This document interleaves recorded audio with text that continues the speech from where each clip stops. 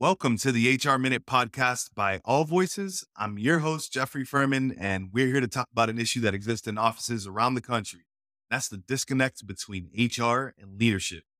We have a guest that manages to combat issues like this as a consultant. Her name is Wendy Sellers, and she's also known as the HR lady. Wendy, why don't you tell us a bit about yourself? Sure. Hey, everybody. Wendy Sellers, the HR lady. And by the way, I have two trademarks on that. So don't mess around with it. But yeah, I have been in HR my career. And then I think it's been like 11 years now. I decided that I wanted to help a lot of people instead of just one company. And I went out on my own and became an HR consultant. These days, a majority of what I do because of the demand is management training and train good old regular human beings how to be a manager. I also do HR consulting where it's usually smaller companies that may never have an HR department still need HR functions. So I give them all the resources, all the tools, all the forms, and then I'm the 911 phone a friend when crap hits the fan, which unfortunately has been doing a lot since the beginning of the pandemic. So yeah, it's a little bit about me. I'm also an author and I have my own podcast too. That is awesome. I actually want to know more about your book. So, do you mind telling us a little bit more about it? I have two books that I've written, and the first one is called Suck It Up, Buttercup, Be a Leader People Will Follow. And, I wrote that book for the title is one that a manager or a human being that says, yeah, suck it up, person, it's your fault. And then they read it and they go, oh, I might be part of the problem.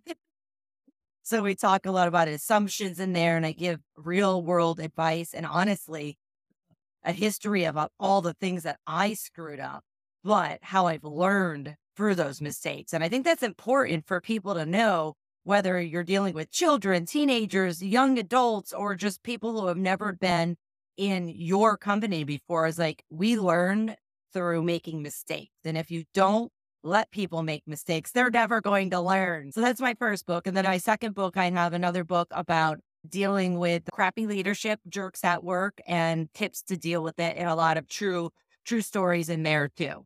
Yeah, I'm pretty sure everyone that's listening to this has had some issues with jerks at work or some kind of communication issue with someone else at their office.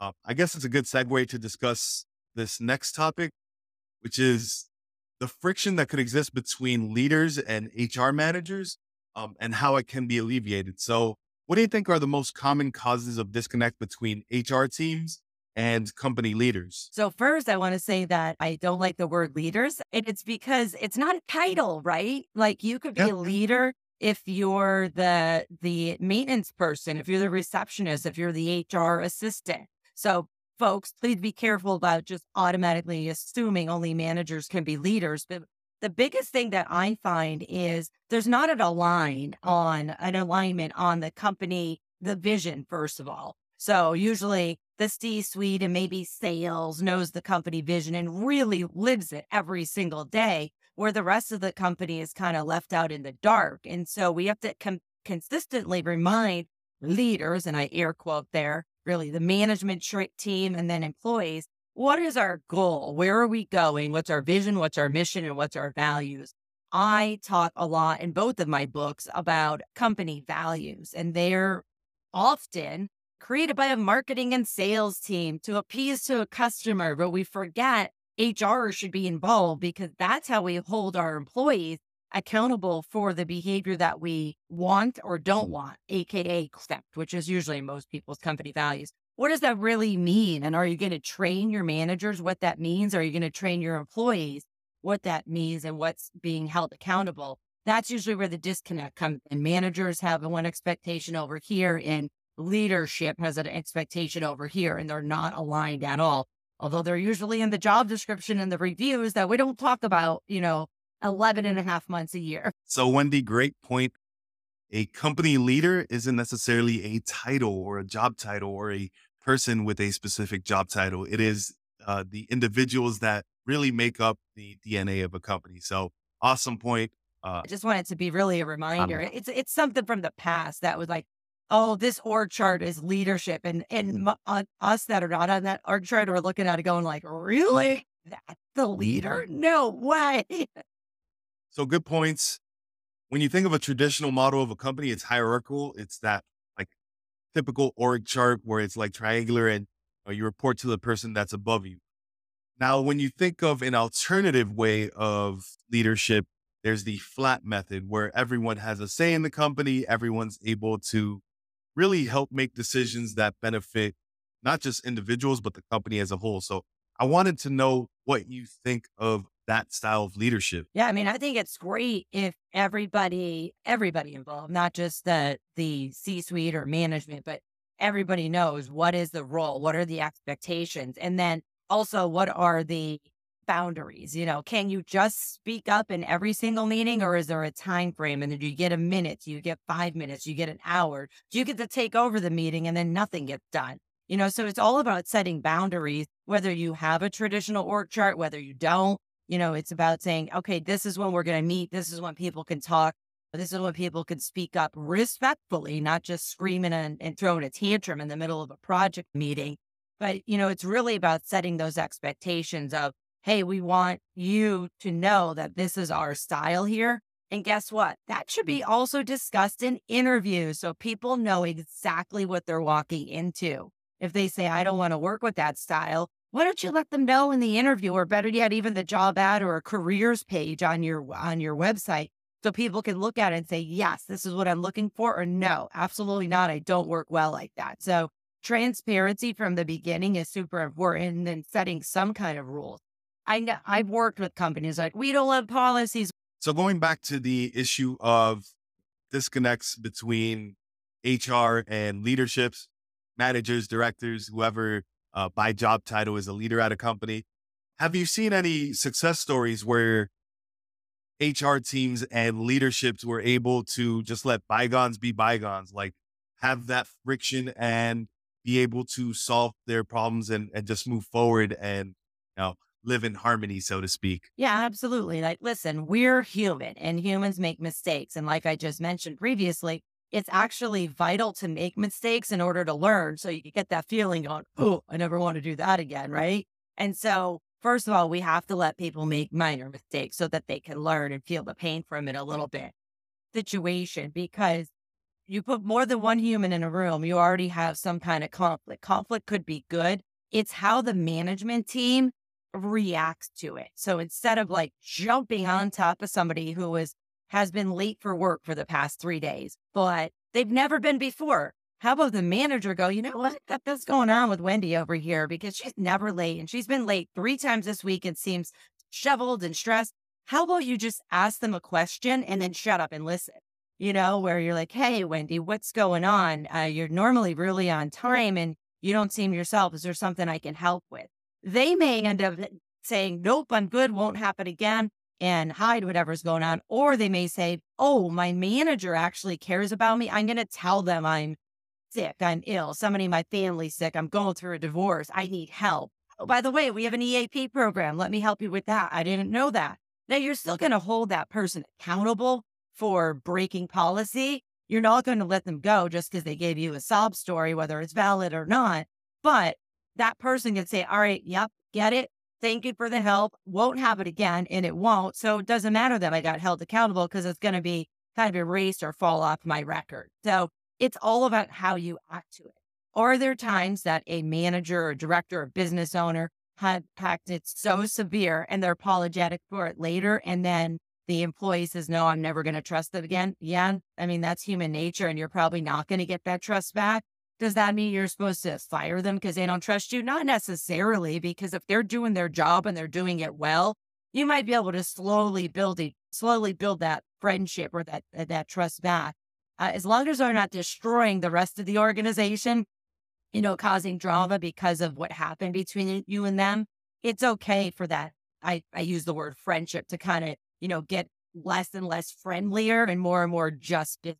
So we have humans and we have to understand that, life itself is hard, and we should really ask questions and then stop talking and actually listen to the answers before we jump in and make another decision or make another statement that might hurt somebody's feelings or make them walk out the door. Does that make sense? Makes perfect sense. I think you did a great job of addressing communication and listening in your response there.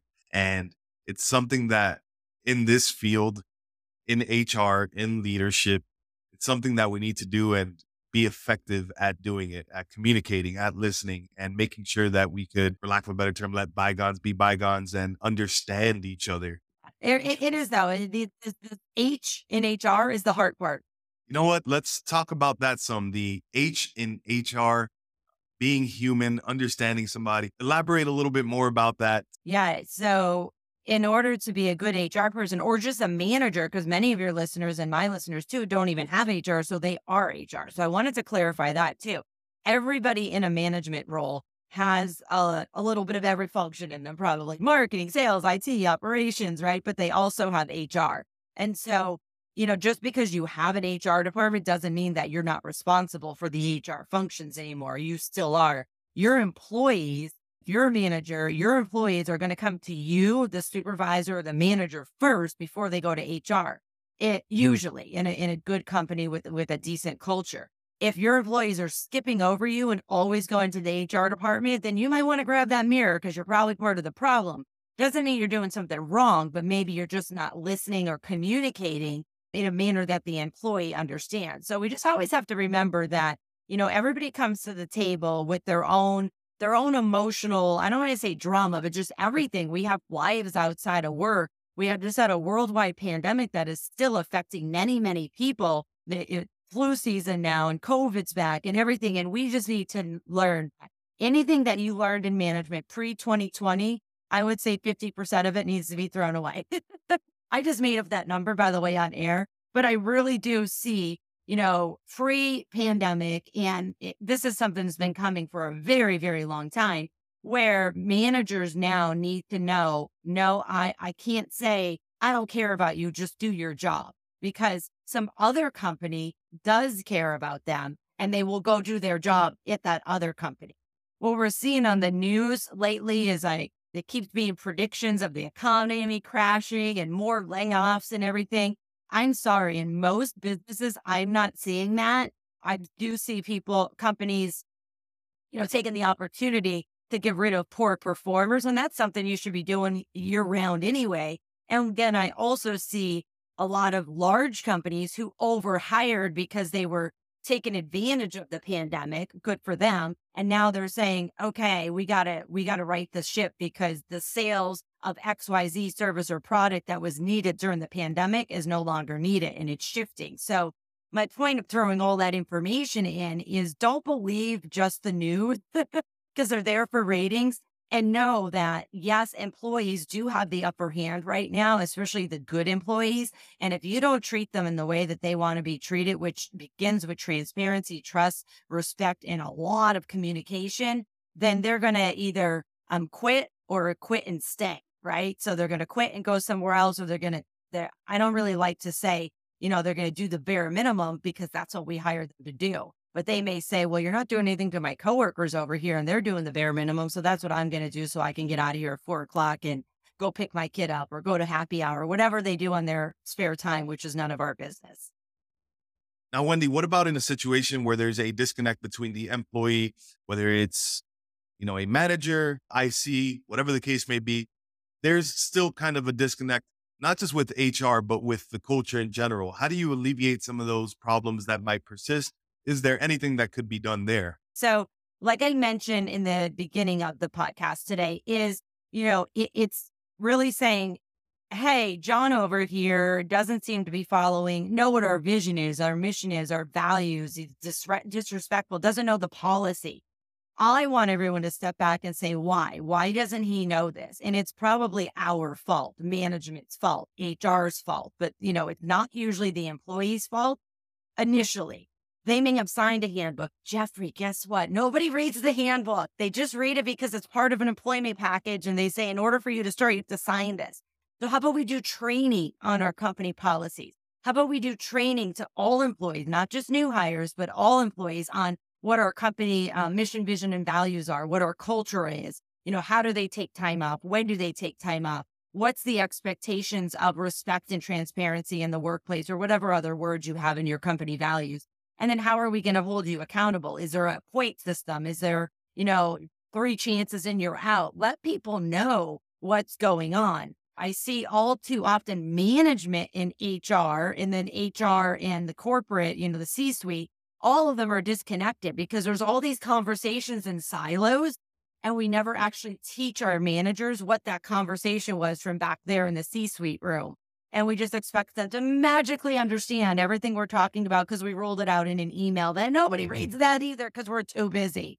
So it's really about, dumbing it down, taking a step back, coming up with a communication plan of everything from your company values to your policies. And one last thing I did want to say is for your new hires, onboarding is not just day one. It may be 30 days, it may be 6 months, depending on the company and the role. So if you're just throwing all this stuff at people at day one and have them watch videos and sign papers and all this stuff, it's going in one ear and out the other because day one is incredibly overwhelming for most people. And the managers want to yank that new hire into their department as soon as possible. So HR or whoever's acting as HR is left, moving things along very quickly. And then they don't understand why nobody read the handbook. You signed that, you read it. So slowing down again, coming up with a plan, asking questions, surveying your current employees, surveying your new hires, and then listening and then, making changes and repeat. Thank you so much. And do you have any other last words of encouragement? Perhaps just like the best way to reach you as well? Sure. I think the biggest thing that I wanted to inform everybody of is just that feedback is so important. And please don't wait 12 months to give somebody feedback.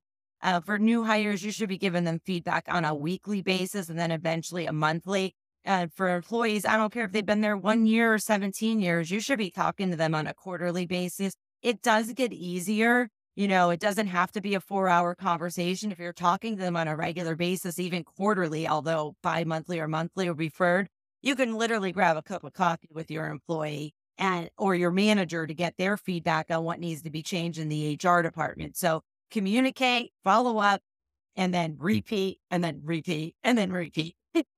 With that said, if anybody needs anything at all, feel free to shoot me an email or connect with me on LinkedIn. My email is wendy@thehrlady.com. My website's thehrlady.com, and you could find me on LinkedIn, Wendy Sellers. Thank you so much, Wendy. We're going to put all that information on the descriptions to the podcast. Said amazing show, and we look forward to having you on again. That concludes this episode of HR Minute. See y'all.